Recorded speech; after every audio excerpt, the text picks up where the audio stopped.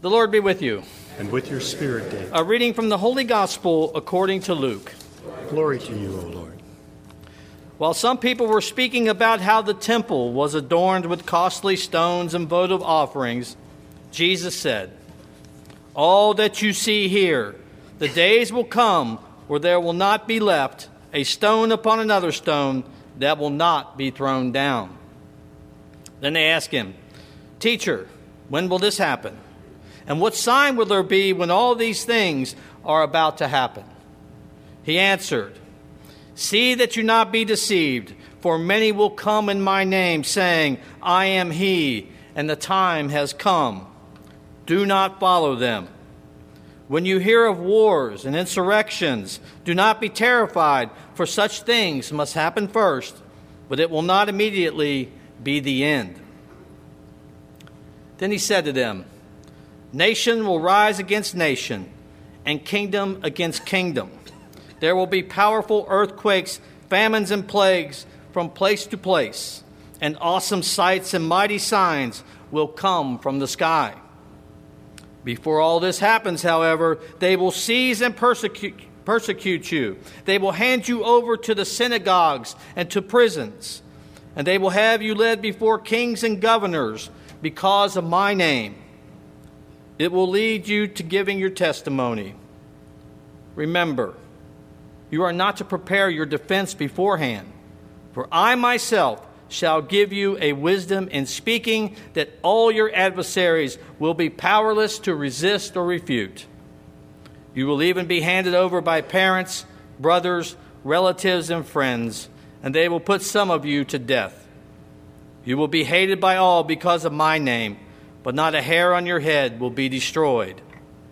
By your perseverance, you will secure your lives." The Gospel of the Lord. Praise to you, Lord Jesus Christ.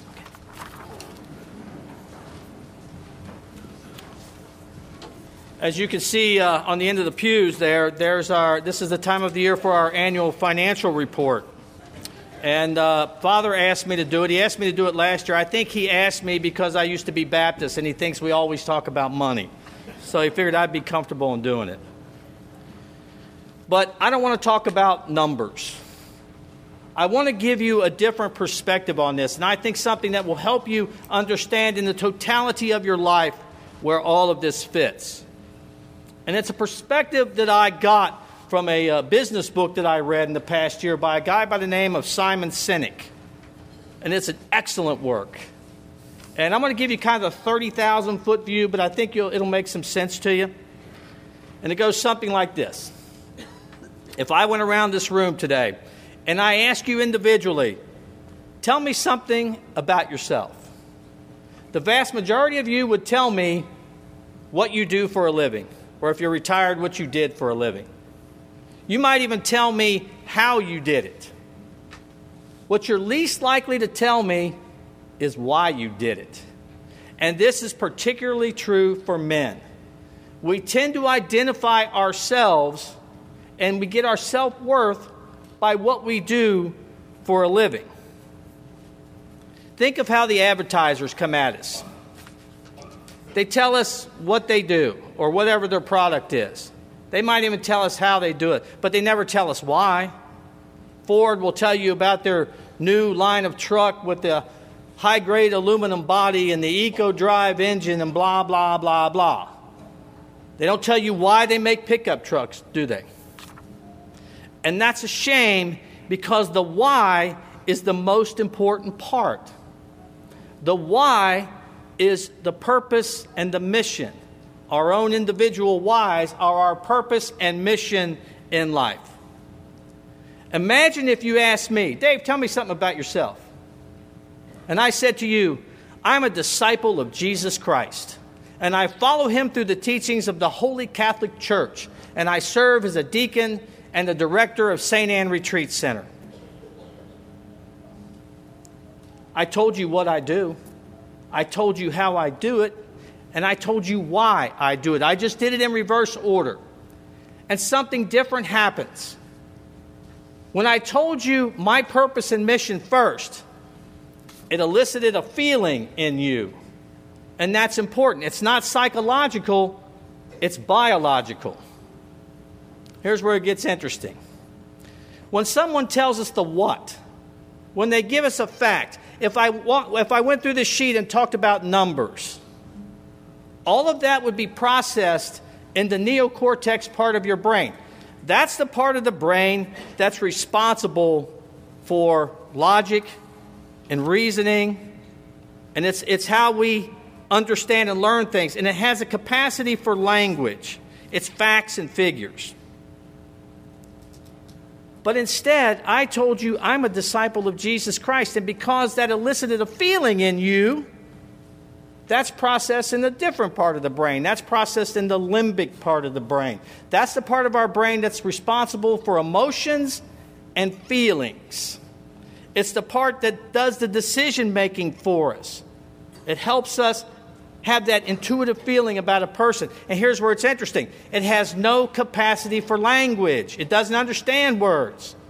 So when I told you I was a disciple of Jesus Christ, it gave you a feeling. You either thought, man, this dude is really committed, or you're thinking that dude should be committed. One of those two. But it's going to give you that reasoning. The limbic part gives us that sense of trust and loyalty. And so if we would start with the why, if we would live our lives with the why as the first part of our introduction to somebody, they would get to know us very quickly. They would know who we are. They would know what we're about. And that's important.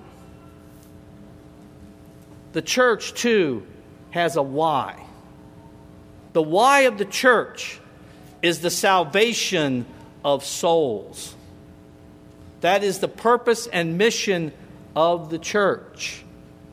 And that's the salvation of the souls, our souls, of the people here, of the people who are not here, of the people who are atheists, of the people who have drifted away, of the people who have no knowledge of who Jesus Christ is. It is the mission of the church for the salvation of souls of all of those, not just those who show up here on Sunday. It is to help people encounter Jesus Christ. And how do we do that? We do that through our liturgy. We do that through our community outreach. We do that through our education. So how are we doing here at St. Timothy in our purpose and mission? In our outreach, we did at Thanksgiving, we collected over 2,000 pounds of food and 223 coats last year. We sponsored 53 families for Christmas. During Lent, we collected over 6,000 pounds of food for people.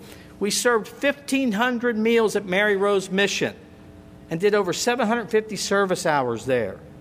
Our St. Vincent de Paul Conference gave out $13,500 in rent and utility assistance. They met with 200 families, over 600 people they've helped, 500 bags of groceries. Our Knights of Columbus group does just wonderful work, both here in the parish and out in the community. We filled semi-trucks with clothes for Haiti. We got a group of men that goes down every Tuesday and helps rehab homes.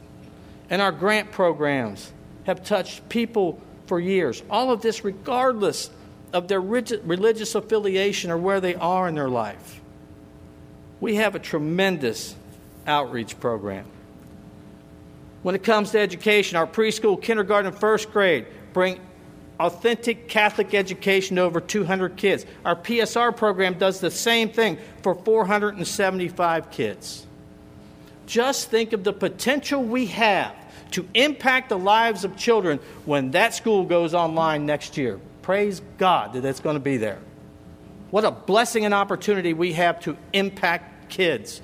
And it's an important part of who we are in the formation of our kids, and in my case, in Lynn's case, our grandchildren. In our sacraments, in our liturgy, we baptized 54 children last year and 7 adults. We confirmed 78 kids and 14 adults. We had 38 people come into the church at the Easter Vigil last year. That's unheard of. Our liturgy, our sacraments are alive and well. We are doing the work for the salvation of souls, but there's always more we can do. All of this effort, all of this requires your help and your support. We can't do the things we need to do. That's your time, your talent, and certainly your finances.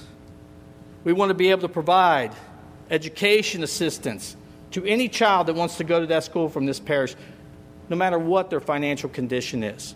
We want to continue our grant program. We want to continue the tremendous outreach that we do, but we need your help to do it. Yes, finances are not fun to talk about, but they are critical to what we do. Mother Teresa said, no money, no mission. And so we have to always look at where we are in our giving. And speaking of finances, you need to know that this parish is managed in a fiscally strong and conservative way. They're constantly looking in that office of ways to cut expenses, of ways to keep expenses down in the parish. They've done a great job. I'm nearing the end of my master's degree studies from the Villanova School of Business in Church Management. And I've used this parish 3 times in case studies. And I've had to defend them every time. And each time people come back and say, wow, that's a strong parish. It's strong management. It's strong leadership. And that's what we need. When the way we live fulfills our purpose of being a disciple of Jesus Christ, our joy becomes complete as Jesus promised. We have a true sense of everything that we have is a gift, is the gift from a loving and merciful God. And it is up to us to take those gifts and use them for the mission of the church, which is the salvation of souls. To be a disciple of Jesus Christ means that should be our mission as well. Those two marry up beautifully.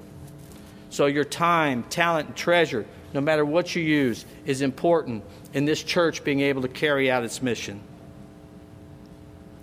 The name of the book is called Start with the Why by Simon Sinek. And that's how we should live. It's not enough to tell people just what you believe or what you do. They need to know the why of who you are. That's how we fulfill our mission of being a disciple of Jesus and the mission of the parish for the salvation of souls. Please take time to look at that sheet, go over it, pray about it, and whatever way you can assist this parish going forward, we greatly appreciate it. Blessed be the name of the Lord, now and forever.